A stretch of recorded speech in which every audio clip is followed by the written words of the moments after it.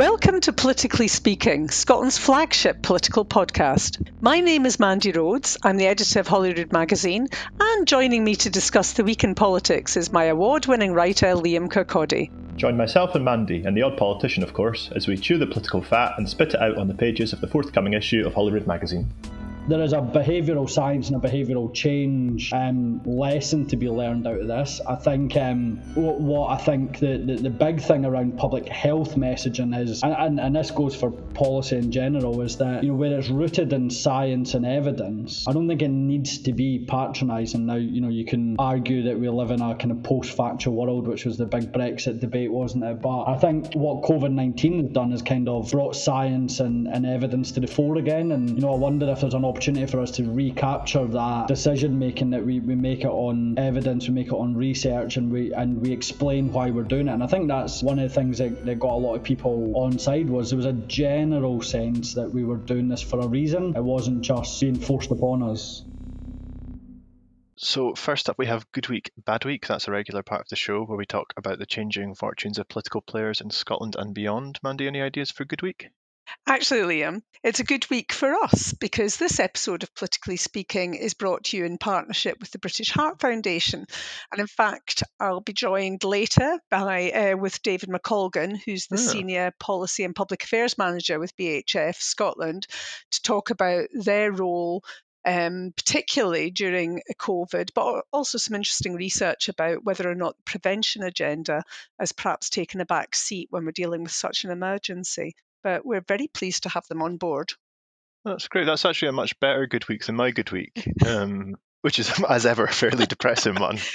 Yeah, I think I can guess this one. Go on. My Good Week is it's a good week for Richard Leonard, after that he continued to stay in the role. I mean, as ever, it kind of depends on your definition of what a good week actually is. It's a bit like when John Swinney beat the motion of no confidence. It wasn't actually a great week. It's just that he's still here. Well, I suppose Richard Leonard can say that there wasn't actually in the end a vote of no confidence in him, because despite the fact that Labour trumpeting that, because obviously you want to be on the front pages saying that the Labour Party is changing its leader yet again, this weekend's meeting, the vote of no confidence motion that was going to be put forward was withdrawn. So a very Scottish Labour coup.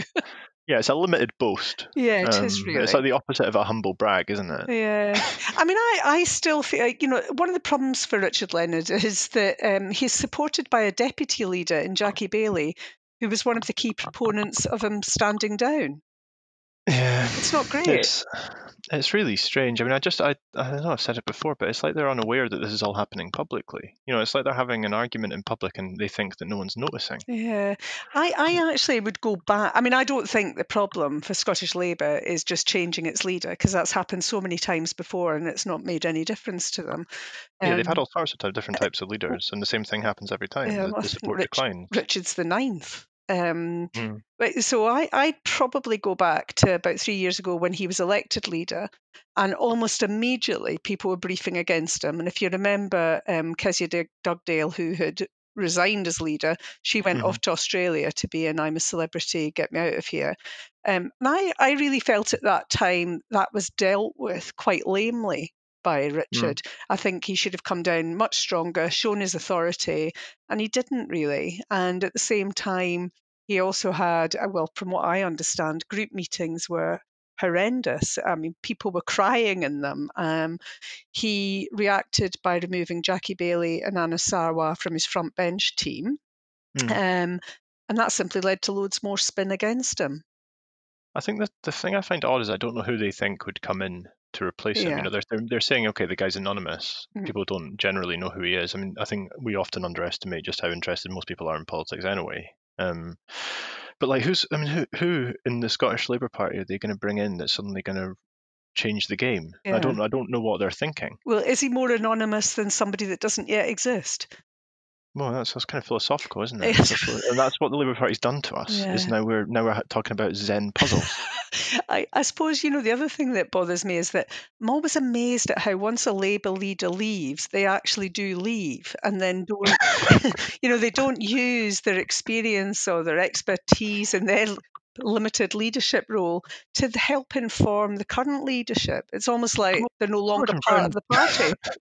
Gordon Brown does tend to give advice. It's just not usually to the Labour Party. Another major intervention.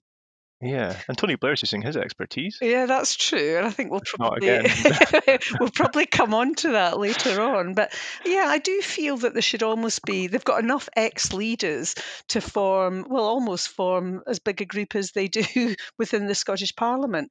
But they should almost, I don't know, bang their wise heads together and come up with some solutions. Like a council of former leaders. Yeah, exactly. Yeah, but they do just seem to bugger off, basically, to the House of Lords or other. All right. Yes. So a kind of limited, half-hearted good week-ish. Yeah, I mean, if it was my week, I wouldn't be calling it good. Well, you'd survived. I had a tooth fallout last week, and it was a better week than Richard Leonard. Yeah, I had cauliflower cheese for dinner. That was a good week. But actually quite a good week, in fairness. Yeah. What about bad week, then? Bad week. Well, I've got a couple of ideas for bad week. I mean, the first one that strikes me is it was quite a bad week for Leslie Evans. After having to correct evidence or correct statements that she gave to the Scottish Parliament inquiry into the handling of complaints about Alex Salmond. Yeah. So Leslie Evans, Permanent Secretary, Head of the Civil Service. I kind of feel that last week's committee hearing allowed us a small window into the civil service and to the fact that they forget fairly crucial things, like, i.e., a meeting with the First Minister's Chief of Staff and Senior Legal Counsel. And Leslie Evans had to come back and correct the record to say, actually, she'd forgotten about that meeting. But we also heard from Peter Murrell, who's the Chief Executive of the Scottish National Party. He's also the husband of the First Minister and the leader of the Scottish National Party, Nicola Sturgeon. And he basically said that although he knew that there was a meeting between his wife and the former First Minister, Alex Salmond, who used to also be the leader of the party that Peter Murrell's the Chief Executive of, he didn't ask his wife what the meeting was about. Mm-hmm. It was quite a frustrating time for the committee in a way. I mean, it feels like, certainly with the Scottish Government, there's huge tension there. They keep writing these letters saying that they're incredibly frustrated. Yeah. Well, Linda Fabiani, the convener of the committee, keeps sending letters saying she just can't get hold of any of the stuff that she actually wants hold of. Yeah, I think it comes back to what we'd said way back at the beginning, was that the committee, I think, is unlikely to answer all the questions that people feel they've got around this whole issue.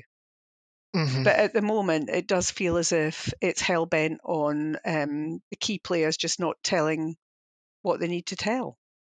Yeah, and then you have to wonder what's going on in the committee behind the scenes, because obviously that's a cross-party group. Yeah. And Linda Fabiani sending letters, but you can tell obviously Murdo Fraser is pushing quite hard with certain questions. Alex Cole-Hamilton was getting quite frustrated in the committee as well. Yeah. But do you know what? Never mind all of that. Mm-hmm. I would say there's a bigger issue. There's a bigger bad week, and that is for Britain and our of course. and our reputation on the global stage, basically. Yeah, so this is the admission from the UK government that they are going to break international law, but just in a very specific and limited way, which is actually how most criminals do operate. I quite like the idea that you only break the law a little bit. I mean, even if you were a burglar or something, you're not breaking the law every second of every day. You're just breaking the law when you do the burglary. Yeah. So this is basically, and I have to say, we work in this political bubble, and we're finding it difficult to understand everything that's going on around this, other than it being the latest episode in the Tory Brexit psychodrama. But this is the Internal Market Bill. And the government is trying to argue that the withdrawal agreement, which they signed a year ago with Europe, with the EU, isn't actually the agreement they thought it might be. So now they sort of need an insurance policy to allow them to do things that they think EU wouldn't allow them to do by having signed the legal agreement, which was the withdrawal agreement. Mm-hmm. And we had Brandon Lewis, Secretary of State for Northern Ireland, basically say on the floor of the House that they were going to be breaking the law, or they could break the law.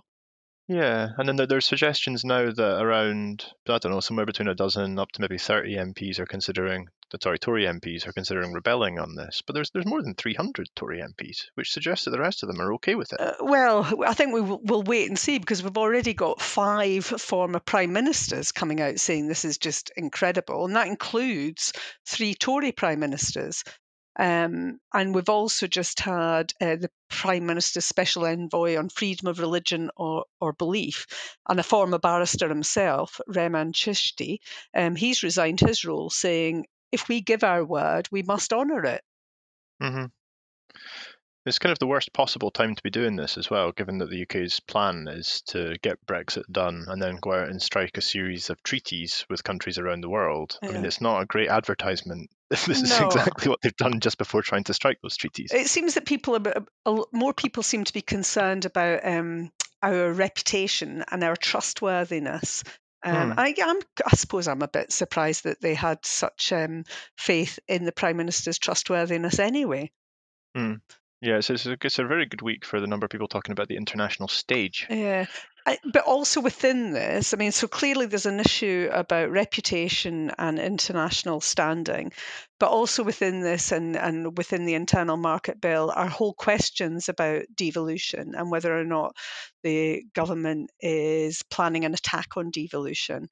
And it does seem that everybody other than the Secretary of State for Scotland and his party think that that's what's happening. Yeah, and you can imagine that the Scottish Parliament again will probably raise concerns over these plans, refuse consent possibly, but I don't know how significant that will really be in the overall story. Yeah, it's going to be a fascinating week, I think. And also, Douglas Ross, the leader of the Scottish Conservative Party, has a reputation for resigning on things of principle, and he's a referee. He's a man of fairness. He likes to keep the rules. And this does seem to be a game of two halves. So I don't know. You were really going to have to do some research on football at some point. I can't stand football analogies anyway. But basically, I think it'll be interesting to hear what he's going to say about this, because it seems that all the evidence and everybody else seems to be saying that this is an attack on devolution. This is breaking the law. And you can't just continue with that, believing that it isn't, when everybody else is saying otherwise. Mm-hmm. I think the other issue is that clearly with COVID, we've seen in the last week things changing. And I think lots of people would say that with schools going back in Scotland, we might have expected a rise in cases. But it does feel at the moment as if we're sort of going back a little bit. The cases are going up, restrictions are coming back in. We're seeing the rule of 6 is coming to force as well. Rule of 6, yeah. Which sounds like a Sherlock Holmes adventure, but it's actually far more serious. Oh no, you've already got me trying to remember what FACTS stands for again. Yes. Do you remember Donald Trump's camera man on TV? No, just get the flashlight and the bleach, it'll be fine. It does feel an anxious time right now about COVID, and we're back to discussing whether or not Christmas will be Christmas as we know it.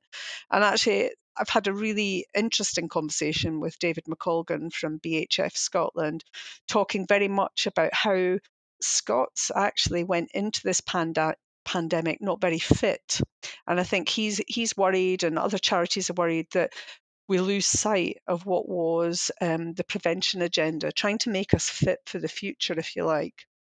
So we've I think we're going to hear that now.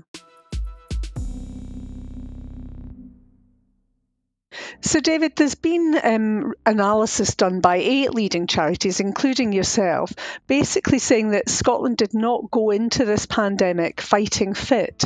What does that actually mean? And I guess what the consequences were from that? So I hate to rewind back to 2010, but essentially we're talking about the prevention agenda here. The Christie Commission was big on it. Scottish politics has been very full of conversation and rhetoric around preventing ill health, but fundamentally, as COVID-19 hit and the pandemic progressed, we learned more and more that those people living with underlying conditions, so conditions like dementia, Alzheimer's, heart disease, diabetes, high blood pressure, and obesity, were all more at risk from complications if they caught COVID-19. So what we've done is come together with a whole range of charities covering all those health conditions to really kind of refocus public health messaging really ahead of the election in 2021 to say, that the NHS was under strain due to COVID-19. We know now that a lot of the evidence shows that we maybe weren't entirely fit as a nation to cope with COVID-19, and actually to protect the NHS and stop that strain that we saw during the very early days of COVID-19 is let's refocus on tackling some of the causes of that ill health, which is tobacco use, harmful alcohol use, and obesity and overweight. So really interesting piece of work.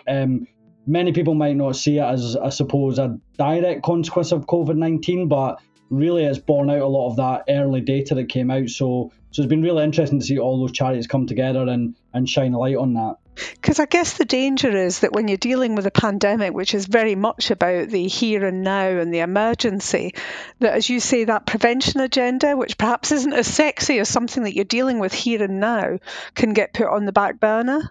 Yeah, and I think the charities that are involved, so British Heart Foundation, Cancer Research, Diabetes, British Lung Foundation, Asthma UK, Stroke Association, we all cover a group of diseases which are known as non-communicable disease. It's the biggest killer in Scotland. It has been for a long time. But, we've got this new communicable disease, COVID-19, on the agenda. It's very immediate. It's very impactful. It's had a completely overriding effect of all parts of society, from education to economy to sport and leisure. But, as we come through COVID-19, I don't think this is going to go away. It's, we're not going to be past it by the time the next election comes, but we still can't lose focus that, more people will die from heart disease or from cancer. And actually, the national records for Scotland show that many of those diseases, from heart disease, cancer, stroke, etc., are preventable. So how do we support the NHS, take some of the strain from that part of the NHS by leading a healthier life? And one of the challenges in this is we get into kind of blame culture and we say, you shouldn't smoke or you shouldn't drink or you should be eating better. But the paper that we've produced and we've launched is actually focusing on a lot of the environmental and regulatory impact. So we know, for example, in tobacco, there's been huge success by tackling that. So standardised tobacco packaging, point of sale, so you can't see cigarettes behind counters anymore, and the smoking ban has really changed the environment that people live in, and that's helped support a reduction in people smoking. But we need to do that much quicker and much more across the three areas of diet, overweight, obesity, and alcohol and tobacco. I suppose the thing is, David, is that we've all known these things, I guess, and the difficulty has been to get the public health messages out that actually make a difference. I mean, could that be, if we are looking for any kind of silver linings from this awful pandemic, could that be one of the silver linings, that actually there's an urgency now to be saying to people, look, if you want to live longer, this is what you need to do? Yeah, I think it's a really interesting time to be having this conversation, because, public health messaging has really become, the kind of the vogue messaging in politics in a minute. And I can't think of another time where the National Clinical Director has been so well known in Scotland as Professor Jason Leach has become. But I think there's lessons to be learned about how we tackled COVID-19.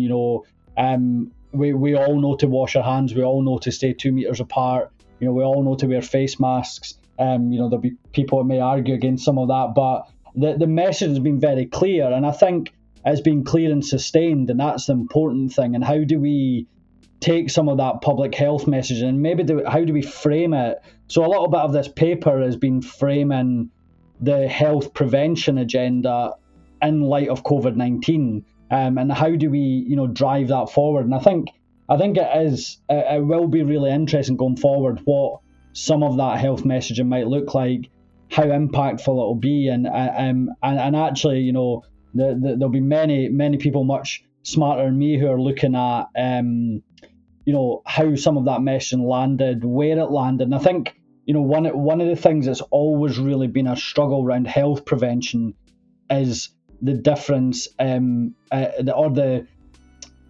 growing gap in inequalities. So we know that, people who want to listen to stop smoking messages, listen to it and do it, and those who don't. And what we've seen is a growing gap between, smoking rates in the richest and the poorest parts of the community, and why isn't those messages landing? And I think that's a really interesting part of this. And there'll be people looking at the pandemic messaging and where that's landed better, and how we support those in less affluent communities to make those choices. I mean, some of the challenges around people living in areas of multiple deprivation is just the environment they live in. We know they're more likely to be able to access alcohol. We know they're more likely to have cheap takeaways on their doorstep. But how do we use that public messaging and this huge, I suppose, case study, which is COVID-19, to make some of our messaging much stronger? I mean, interestingly, I guess the inequality debate, this has only heightened it, as you say. But the people that are going to be hit hardest by the economic crisis are the same people that will be hit hardest by the health crisis of the pandemic. But also they're the ones that, while this is a pandemic and a virus that affects everybody, it affects them much worse. And that is always the problem with public health messages. How do you deal with that? I think if I knew the answer to that, I'd probably be standing beside Jason Leitch or something. I think it's so hard because, I mean, obviously one of the challenges we know is that the less affluent you are, the more likely you're to develop a non-communicable disease, so cancer, heart disease, stroke, diabetes. The Marmot Review for years has shown us that evidence. Sir Harry Burns was a huge advocate of this, and still is. He very much wanted to bring that to the fore, and I think some of the challenge around COVID is that those who suffer the most ill health in our country are those who live in the poorer areas and therefore have been disproportionately impacted by COVID-19. And I think as a vicious circle that we do need to break, and some of that is around education in early years, some of it's around opportunity to break that cycle. Like I said, environment and regulation doesn't necessarily target, but it saturates in some of those areas where the less affluent people live. And I think what we need to do is give everyone a level playing field. And this isn't about, again, it's not about saying to the individual, this is all your fault. But what we're saying is, if you want to make positive choices, let's make sure you've got the same opportunity to make that choice no matter where you live in Scotland. Or let's make sure that you're not being saturated with advertising, marketing, or price promotions, for example, just because where you live. And I think how you take that messaging out there will be very hard. But the Scottish Government have done really, since 1999 in devolution, the Scottish Government has been progressive in this area. And I think what we as a group of organisations want to say is, let's not roll back on that progression. Let's continue to be ambitious in the face of great adversity, and make sure we stick to our guns on prevention. There is an issue, isn't there, though, about everybody's frightened of being patronising when it comes to public health messages. And, someone of my age can remember when there were objections to smoking bans because it would impact the poorest the hardest. But at the end of the day, haven't we discovered through this pandemic that people can be told what to do and they do accept it? So perhaps we need to stop pussyfooting around with some of the messages. I mean, I think that we're simply getting into discussing the kind of origin of the nanny state theory, aren't we? I mean, I think it's an obvious attack on public health messaging / legislation. So smoking ban in public places was a prime example that, as people's people have the right to smoke, and people can should be allowed to smoke wherever they want to. And actually, the smoking ban was all about secondhand smoke. It wasn't about the individual who smoked. So equally, you should have a right to go to a restaurant and not have to inhale someone else's smoke that you didn't make a choice to inhale. And I think it's the same around, the kind of environment and accessibility debate. You should be allowed to go shopping without having 4 pizzas for £1 shoved under your face, and if you're living if you're living in an area and you don't have a lot of money, then that's a really big draw to you to get to do that. But I think you're absolutely right. I mean, COVID-19 has ultimately been the nanny state acted out. We were all told we weren't allowed to leave the house unless you went for your hour walk, and we have to stay 2 meters apart, and we have to do this, we have to do that, and we have generally all abided by. I mean, I'm not sure as a group of organisations would be advocating a public health approach similar to COVID-19 going forward, but I think there is a behavioural science and a behavioural change lesson to be learned out of this. I think what I think the big thing around public health messaging is, and this goes for policy in general, is that where it's rooted in science and evidence, I don't think it needs to be patronising. Now, you can argue that we live in a kind of post-factual world, which was the big Brexit debate, wasn't it? But I think what COVID-19 has done is kind of brought science and evidence to the fore again. And, I wonder if there's an opportunity for us to recapture that that kind of feeling around decision-making, that we make it on evidence, we make it on research, and we explain why we're doing it. And I think that's one of the things that got a lot of people on side, was there was a general sense that we were doing this for a reason. It wasn't just being forced upon us. I think the other strong thing that's come out of all of this is that sense of collective responsibility. And again, I guess that could apply to some of the other big public health messages, like you were talking about smoking there. You're absolutely right. People saw it as something you shouldn't be doing to other people, which is a bit harder when it comes to things like obesity and alcohol to some extent. But do we then start to say, actually, this is for the good of everybody, because we simply can't afford to have a population that's unhealthy, but also our NHS can't take that strain. So let's do this for everyone. Yeah, 100%. So I think, one of the things that's in the paper is, harmful alcohol abuse, obesity, overweight, and tobacco use account for something like £1.5 billion worth of, drain on the NHS. We've seen everyone get out and clap for the NHS. We've seen everyone really try to kind of support the NHS, make right decisions, use other services, whether it's popping to the pharmacy or the GP, rather than rushing to A&E and putting that strain on the NHS. And I think there's there's an opportunity to kind of harness that and look at that. And we've seen there's been a real marked shift in some areas. So, for example, smoking attempts to quit smoking have been really positive during the COVID-19, because there was a link between COVID-19 and smokers that was kind of identified early on. And I think there is that wider I don't know if it's appreciation or understanding that the NHS hasn't got a money tree in the middle of it that they just go and pluck money off and do what they need. That one of the amazing things that happened at the start of the COVID-19 pandemic was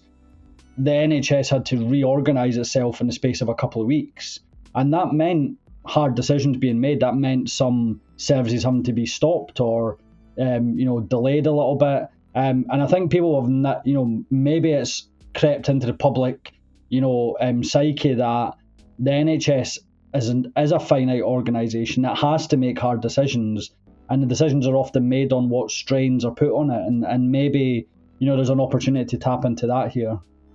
When you talk about something like obesity, and I think you and I have talked about this before, that obesity is such an obvious one, and obviously there are lots of reasons why people are overweight, not least the inequalities that we've talked about. But I can remember hearing doctors talking about this and saying that it was actually one of the most embarrassing things that they found having to raise with patients. GPs just didn't like to raise it at all. So when you've got that level of, if you like, embarrassment or sensitivity, how do we get over that?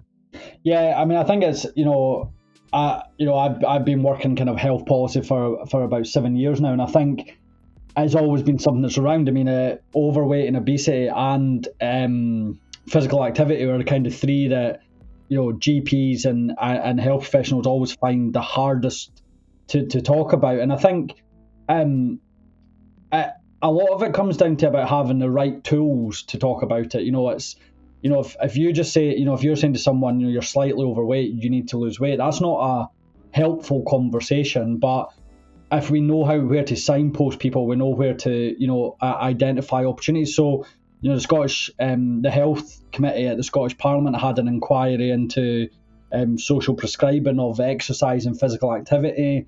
How do we make that more of a norm within the health service? And I think it's about understanding that not everything's got a medical solution. Some of it is about societal, some of it's about utilising groups, third sector groups, or statutory bodies that can support people to drive this. And I think actually when you can identify a clear, so when we talk about heart disease and we're in speaking to Scottish Government and NHS, we're talking about patient pathways. How do you ensure that a patient is diagnosed, treated, and then cared for? But actually, I think one of the problems around even tobacco, alcohol misuse, and overweight and obesity is, what does that pathway look like for a GP or a practice nurse or even a cardiologist to have the conversation with someone to say, one of the challenges here is that you're smoking, and we know that leads to a higher risk of heart disease. We can help you, go on a pathway to stop that. And I think it's just about support. It's about access to information. Knowledge is key in this, and sometimes I think we just we brush over these problems and just look at the medical outcome rather than what the societal and the personal benefit to the person would be. And interestingly, again, I suppose with the pandemic, in the absence of there being a vaccine or a cure, all of this has been about prevention. And it's kind of capturing that and then sifting that back into the messages that you want to get out about specific illnesses. Yeah, 100%. I mean, the lockdown was to prevent us, overwhelming the NHS, where the kind of stage emergence from lockdown is to stop us going back into another lockdown. And it is all public health prevention. I mean, hand washing's probably, I'm not the expert, and as Jason Leach is the expert on this one, but hand washing is probably the biggest prevention message that we'll all ever remember. I remember reading back in March, April time that presentations with rotavirus or norovirus had plummeted because in February we all suddenly got told to start washing our hands again. So that kind of little flu jump that you get going into coming out of spring never really happened, and actually, that prevented a strain on the NHS.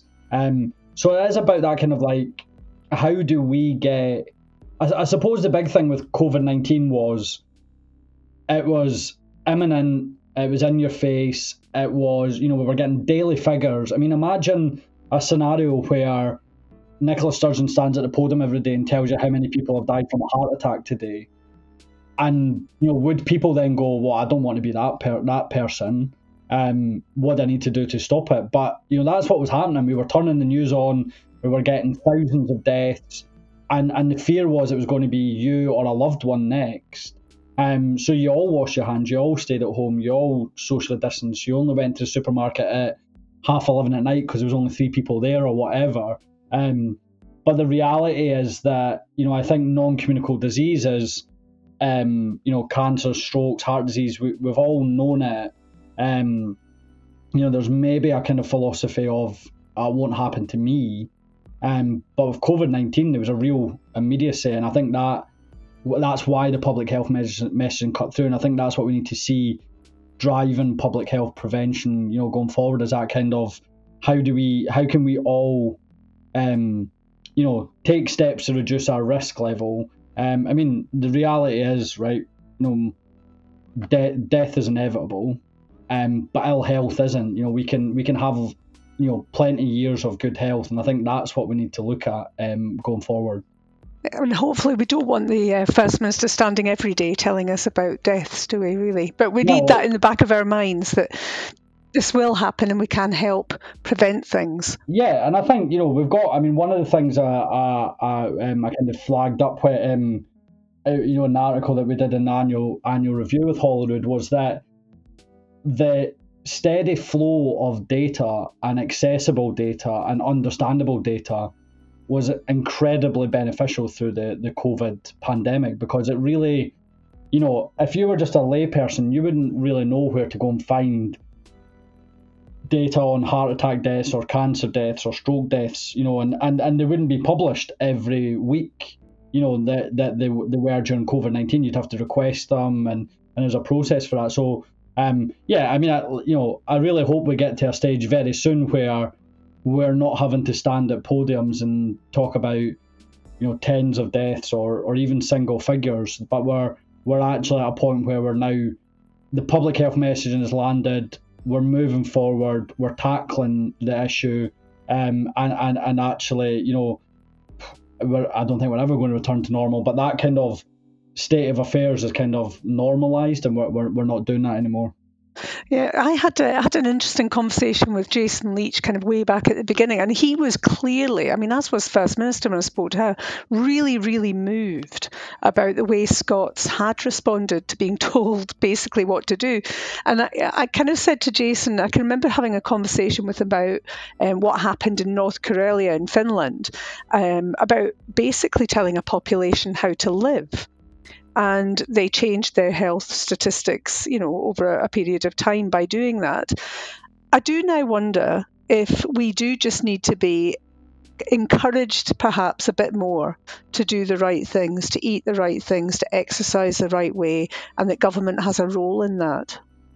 Yeah, and I think there is a role in that. I suppose there's two trains of thoughts. There's kind of that, the Finnish model there, where we talk about teach a society how to really change the way they live, and I suppose market forces then would result in fast food takeaways shutting down, and cheap food that's full of high fat, salt and sugar kind of disappearing from our shelves. Or there's the other ways, you take the regulation approach, where you tackle industry, you face it head on, and kind of say, we don't want foods that have got, 40% of your salt intake being readily available on the shelf at £3 a pop.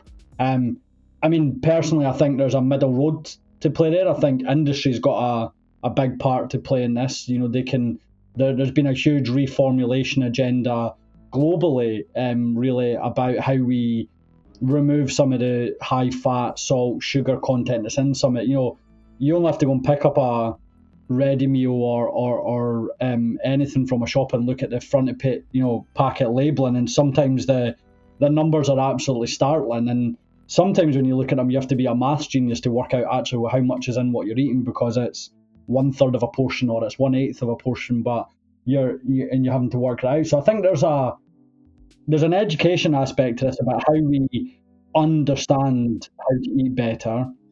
I think there's a societal impact about the environments we move in, what's ready available to pick up and what's not, I suppose. And then there's also that kind of that industry that drives the market for high fat, salt and sugar. How do they support some of that those efforts? And I think that brings about that huge health shift that you're looking for. And it's not, nobody thinks it's going to happen over 3-4 years. And I suppose this is maybe the age-old problem of setting 4-year targets in government about how do you take a 20-year view of this and try and drive the change that you want to see.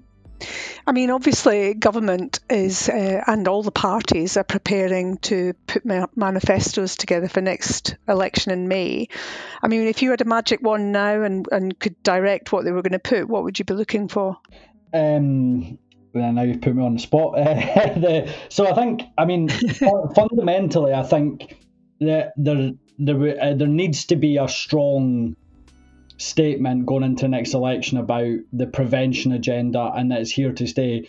I don't think it's necessarily fallen by the wayside, but I do think there is been a challenge about how immediate it's been over the recent years. So, for example, the obesity bill that was paused, largely due to COVID-19, but that's been on the back burner for a number of years in Scotland, and there's an opportunity to bring that forward again. I think we definitely want to see action on that, and that would include things like price promotions, point of sale, those sort of things.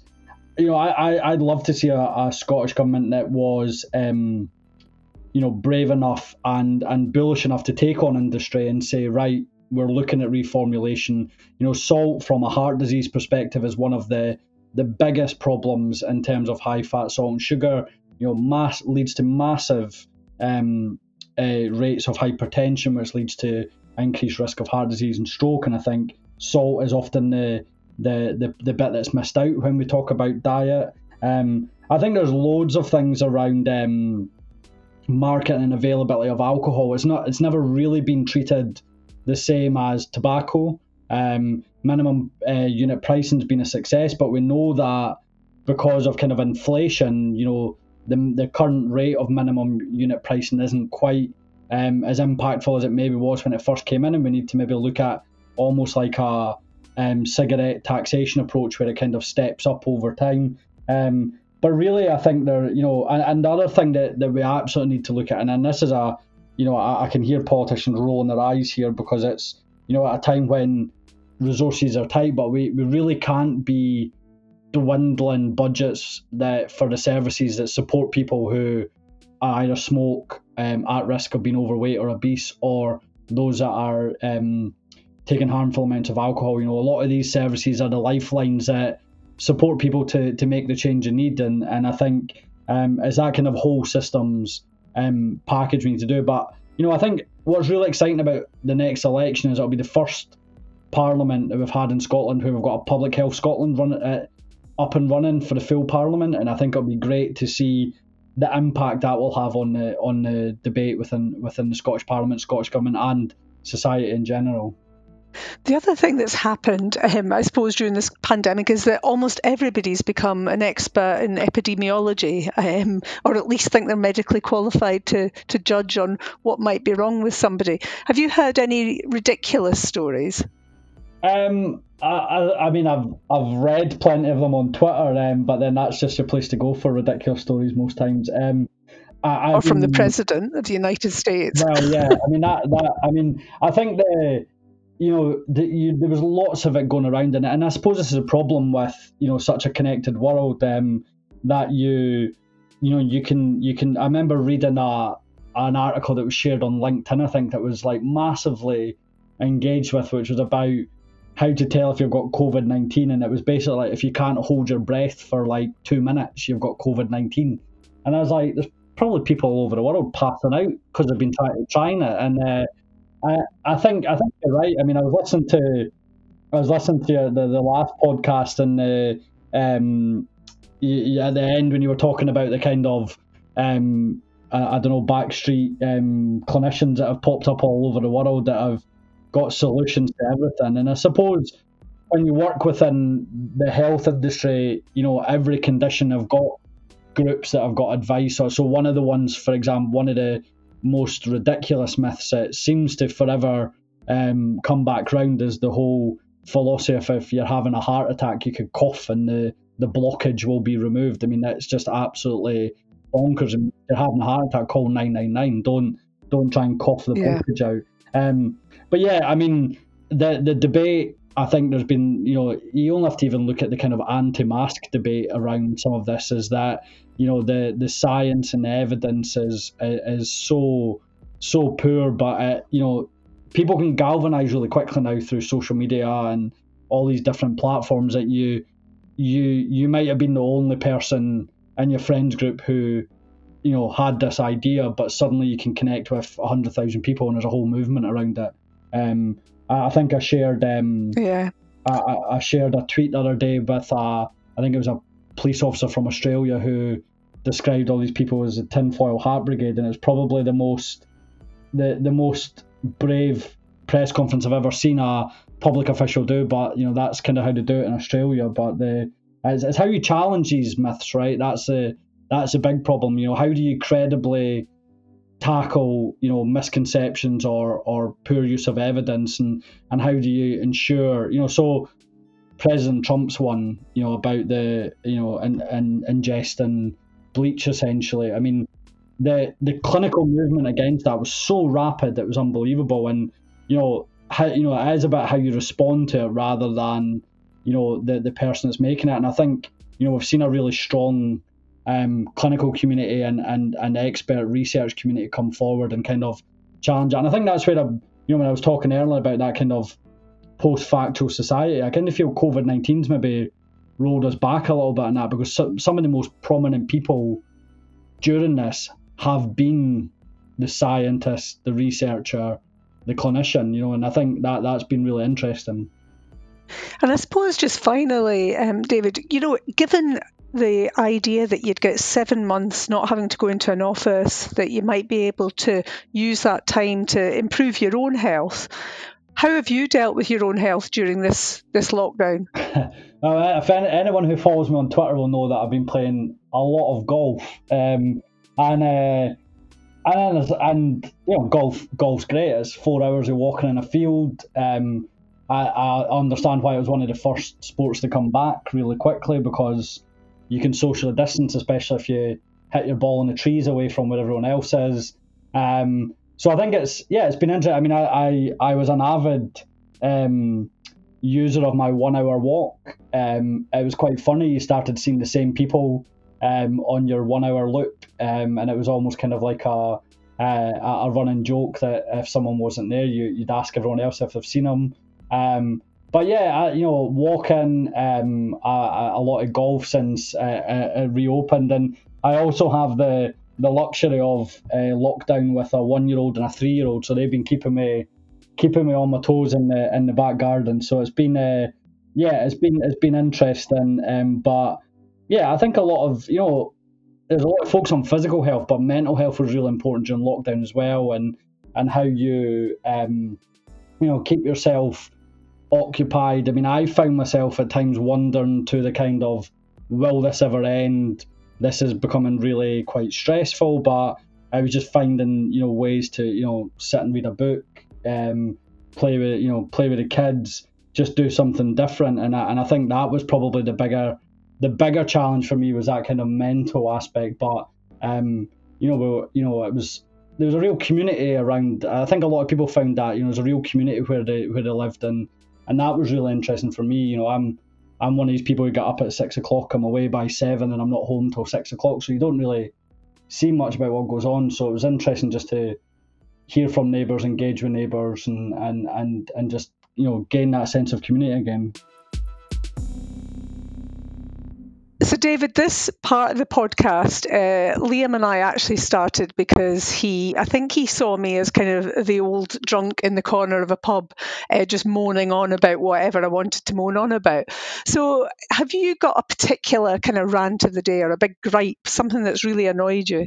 I mean, I could be here for hours, but my biggest gripe at the minute, certainly from a kind of political aspect, is or what is affectionately referred to as whataboutery, or more commonly the kind of approach that says we're not that bad in Scotland because England or Wales are rubbish, or why has Labour got a right to talk about education when Welsh Labour have cocked it up down there, or it's fine and well for the Tories to say this in Edinburgh, but look what they're doing in Westminster. I get the political manoeuvring around it, but I suppose from a pure policy perspective, and this is from a policy practitioner, it drives me bonkers, because policy decisions are made relative to where the community is going to impact and the context they're made in. And just because you're a Scottish Conservative doesn't mean you'd make the same decision as Westminster. And just because you're Scottish Labour doesn't mean you'll make the same decision as Wales. And I suppose the SNP are the only party in Scotland that are exempt from being accused of this, because they can't really run a government anywhere else. So that drives me bonkers, and it's been quite prevalent during the kind of coming out of the COVID-19 process. Yeah, I mean, normally we sign this bit off by saying politicians should do something about that, but I suspect in this case, politicians will not do anything about that. Probably not.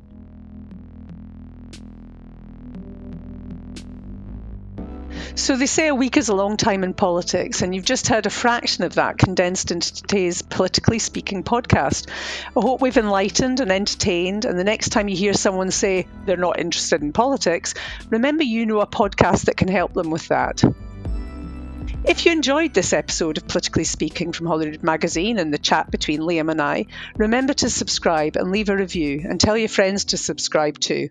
We're available on Apple Podcasts, Spotify, and wherever you listen to podcasts. Also remember to check out our fortnightly release of Holyrood Magazine, available in print or online at holyrood.com. Bye for now.